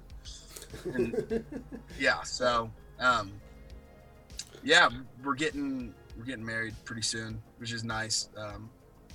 I'm not trying to wait. That sounds like you wait, dude. If you don't have self-control, like, you waiting is just like, I have enough. Like, the Lord has shed enough self-control for me to like make it to January. Like I was like, keep in mind, we got engaged 2 weeks ago.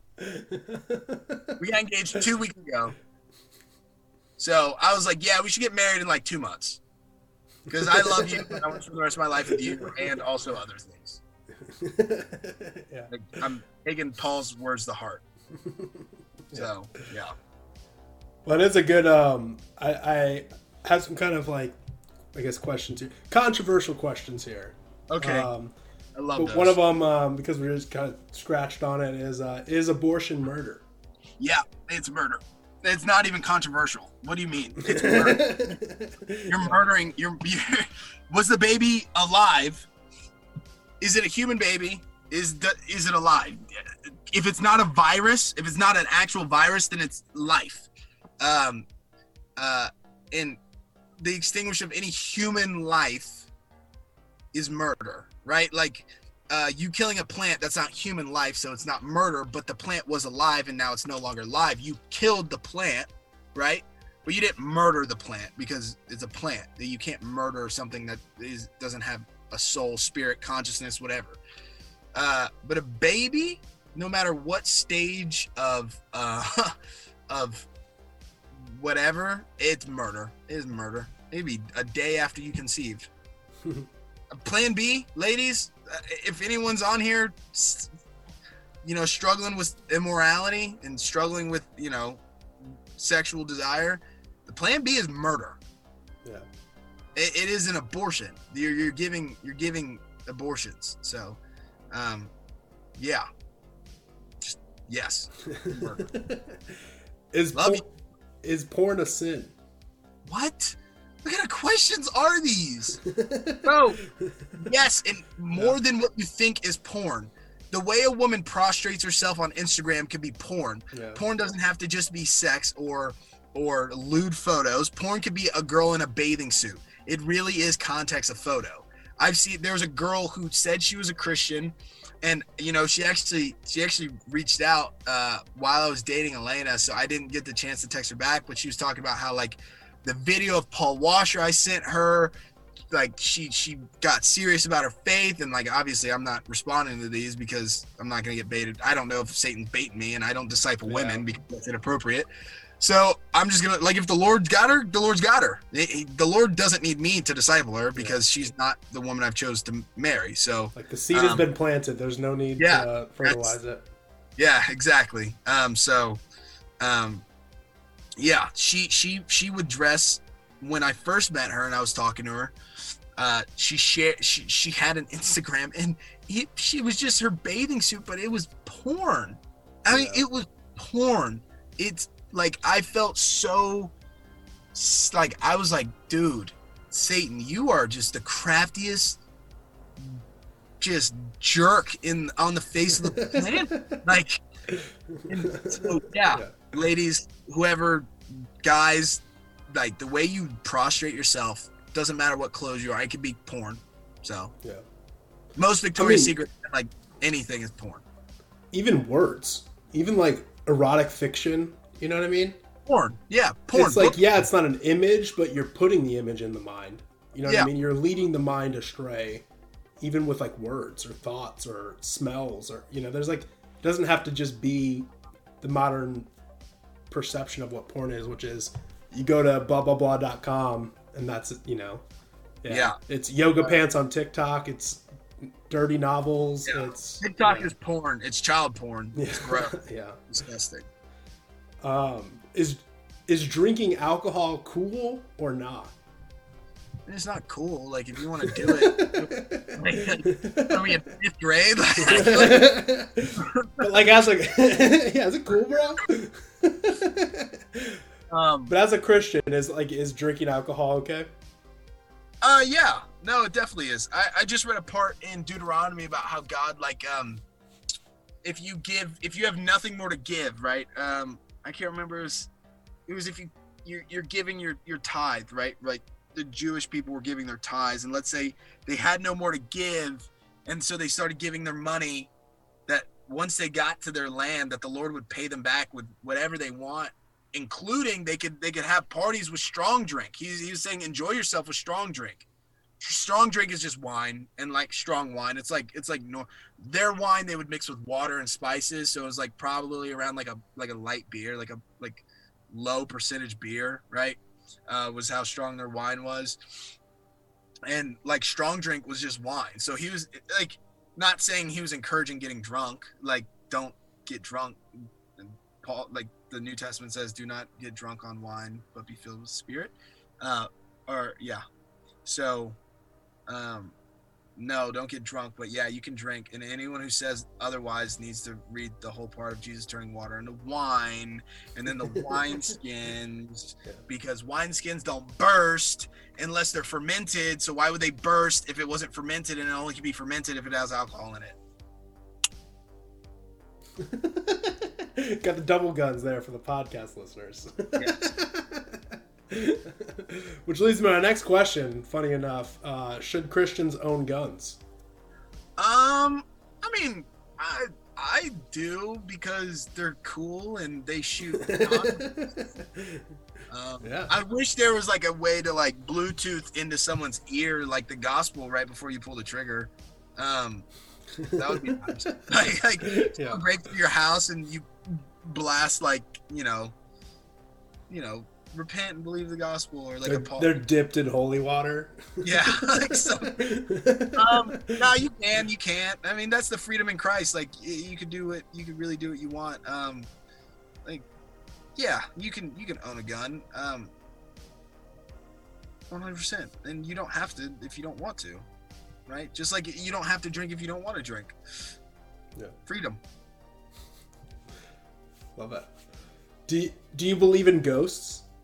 No, they're demons. Yeah, they're demons. Yeah, that's not a ghost in your house. That's an agent of Satan. That's a fallen angel.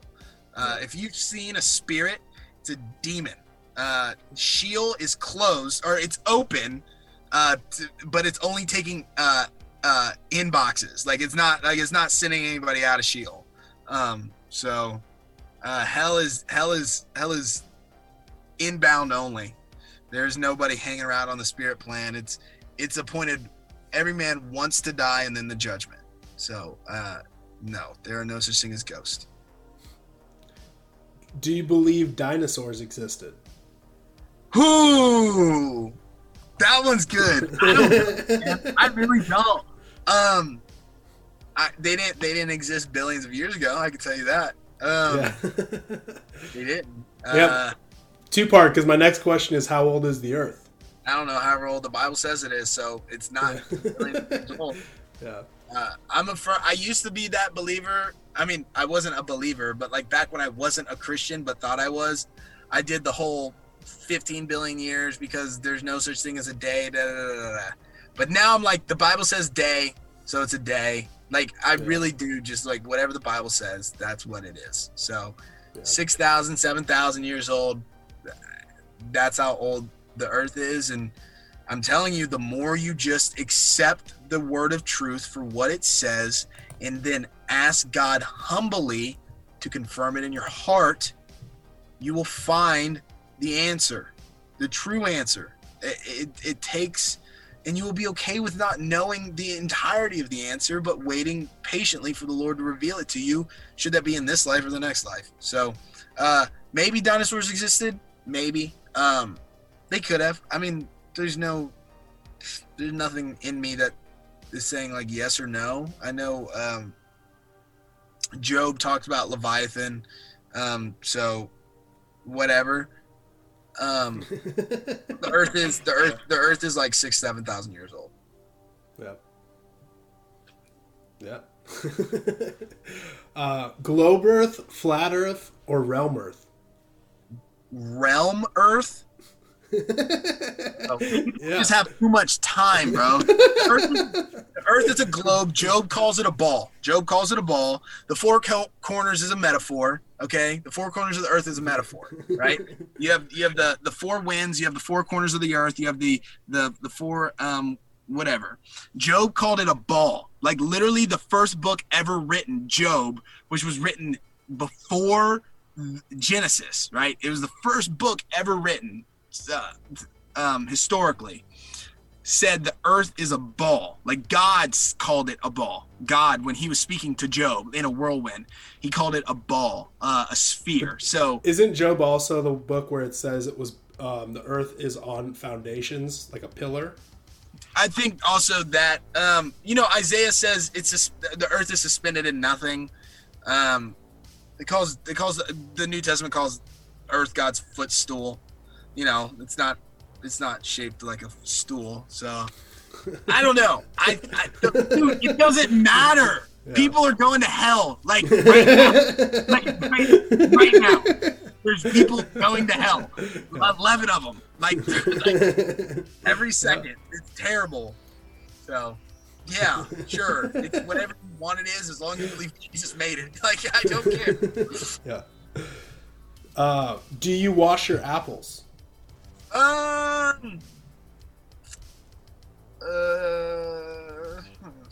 Sometimes. Am I supposed to? Did the government put some gay chemical on them? I think so. I think they're turning the apples gay. Oh no. I'll have to tune into Alex Jones. I haven't tuned into him in a while and see if they're making the apples gay or not. That would explain a lot if it did. I've been getting real emotional lately. Yeah. Mix both. If I'm feeling lazy or not. Do you think straws have one hole or two holes? Ooh, they have three. Oh. Top, bottom, and then the hole. It's the whole part, right? Touche. We're 3-dimensional beings, but we only see in 2D, so we can't see depth. So we won't know that answer unless we turn into 4th dimension beings. I think that's what science would say. I don't trust science. Yeah, science is liar sometimes. You mean the Bible?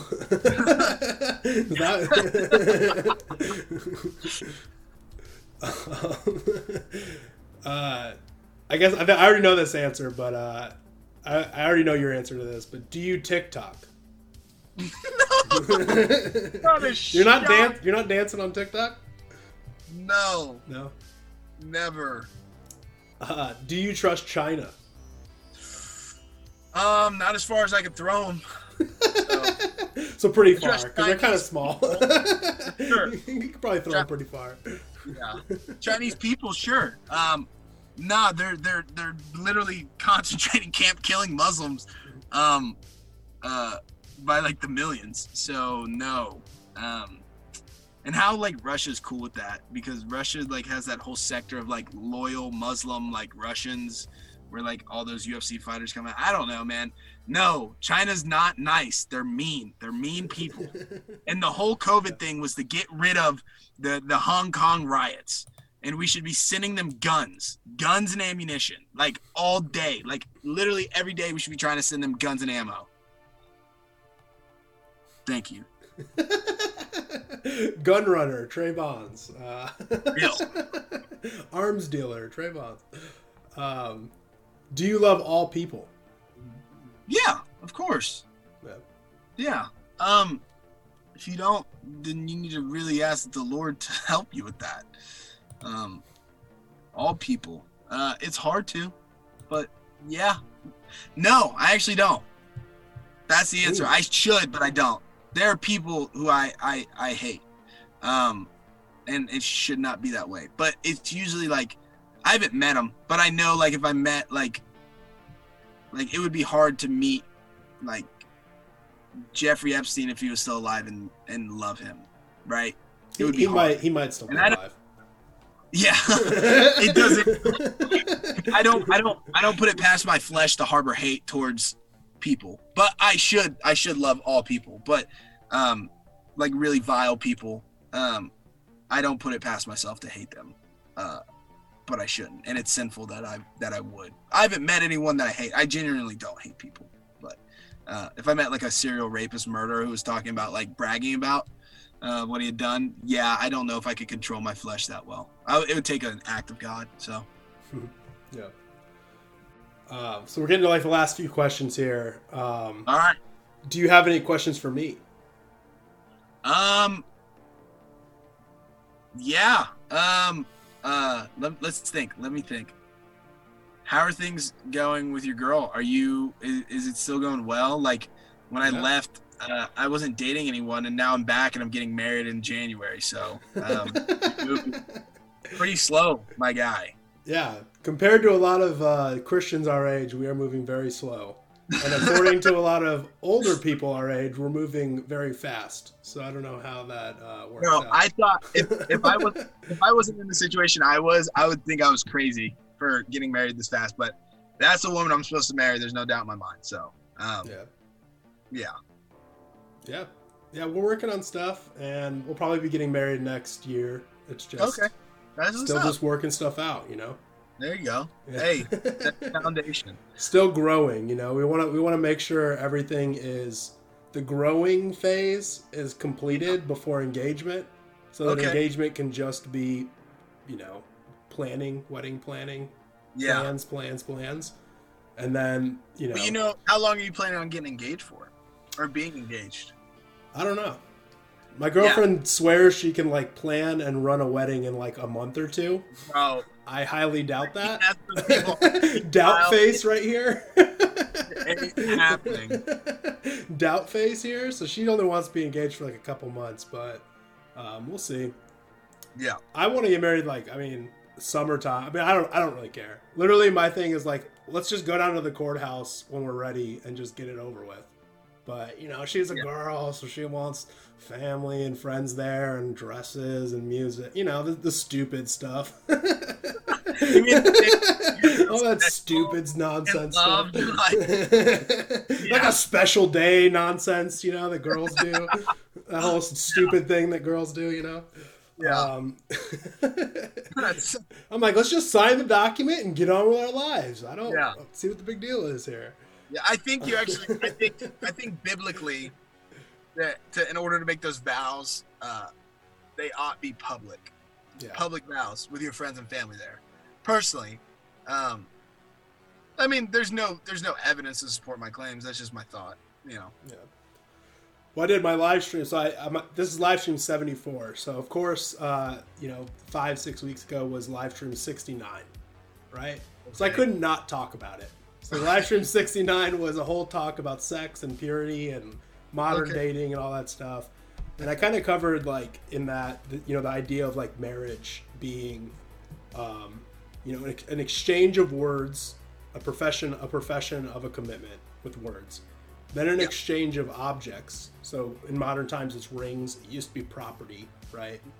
And then finally, it was like consummation. So physical bonding, right? So there's your words, two people's words coming together and forming a contract, a vow, a covenant. Then two people's objects coming together, like their life, their property. And then finally, their flesh coming together. And Satan wants to make that reversed. So if you think about the reverse of that, that's our modern culture, and that's exactly what Satan wants. He wants our flesh. He wants to make it like the inverse of what's good and pure before God. So he wants you to like have sex, then exchange rings, and then do the vows. Like he wants everything to be the opposite, And so then that's tough because, like, are you trying to be real Christian and godly and do things by the book, or are you just doing what the culture says? Are you doing what your parents want and your peers want and what's expected of you? So I think that's a real tough thing for Christians in, like, the modern day of weddings, is, like, fulfilling and honoring those proper roles. That was the weirdest thing, like, trying to explain to all my my Marine friends and stuff. Like, they're like, oh, you haven't, like, had sex in, like, a year and a half, I think it's been since I've been saved, like a little over a year. And I was like, yeah, dude, the day I got saved, like, I have never, like, I've not touched a woman. And they're always like, or like got drunk or any of those sins. And they're just like, they're like, man, that blows. I'm like, I don't think you understand. I wish it wasn't hard for me to not want to do this. Like, I wish it wasn't. I wish my flesh would just shut up. Like, you don't understand. Like, I want to be pure. Like, I don't want to sin. And so that's the mentality that you gain as, like, a Christian. And if you don't have that, not with sex, obviously you can have hardened your heart, which you should, and you should be scared if you're having premarital sex and you're not feeling convicted. Be scared. You should work out your faith with fear and trembling. You should be very concerned, not scared, but you should be concerned. It should be like, man, I hate that I want to do this. Like, I hate that I want to, like, have sex before I'm married. Like, it really is. Like, just be honest, air it out. I want to have sex with my fiance, like, straight up, but I want to honor God first and more, period. I want to honor God more, so I'm going to wait. That's just the way it is. And it sucks when Satan tells people that it's the other way around, and really you just have all these attachments to people that you ought not have attachments, and you have shared experiences with people that you shouldn't have those shared experiences with. For life, forever. You are bonded to that person forever. Sex is a spiritual bond. You are literally spiritually bonded to that person forever. God says, what God has joined together, let no man separate. So once you have sex with someone, you are bonded with that person for life. So please stop doing it. And if you're doing it with someone that you are dating, you need to stop and consider if that person is, someone you should marry or not. And if they're not, get out of that relationship or continue to work and see if they can become that. But usually, from my experience, you kind of know within like the first day, like the first time they open their mouth, like, oh, this is my wife. That's how it was with Elena. So yeah, stop and assess. And then if you're engaged and you're having sex, just get married and stop sinning. Right. Yeah. I think it's so crucial to not have the physical component before you have, like, the spiritual and emotional components, like, solidified and secured, Yeah. It's so when you let sin into any relationship that you have, whether that's like with your boys or like with a girl or your significant other, it is gonna make it seem like it's something fun, but it just kills it. Sin is death. So your flesh is going to be telling you, like, oh, this is nice, like, you guys love each other and, like, it's all going to be good. And then once you sin, like, the relationship's going to feel off. Like, it's a consequence. Like, there's death. There's death in sin. And so just don't listen to Satan. Like, don't listen to your flesh. Listen to what God says. So, yeah. Yeah. Just don't trust yourself. Like, don't trust yourself with the world. Just trust the word of God. So, yeah. I love that. My girlfriend's in the live chat right now. She says 6 months or less. I don't know if that's in reference to the engagement length or when we're getting married, but okay. Her opinion is 6 months or less.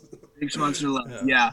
The engagement, it gets way harder once you're engaged, bro. I'm telling you straight up. Like, you're at the finish line and Satan's making his final push. Like, he really is volleying the last attacks. Like, I gotta get this dude to drop the ball. Like, you're like it.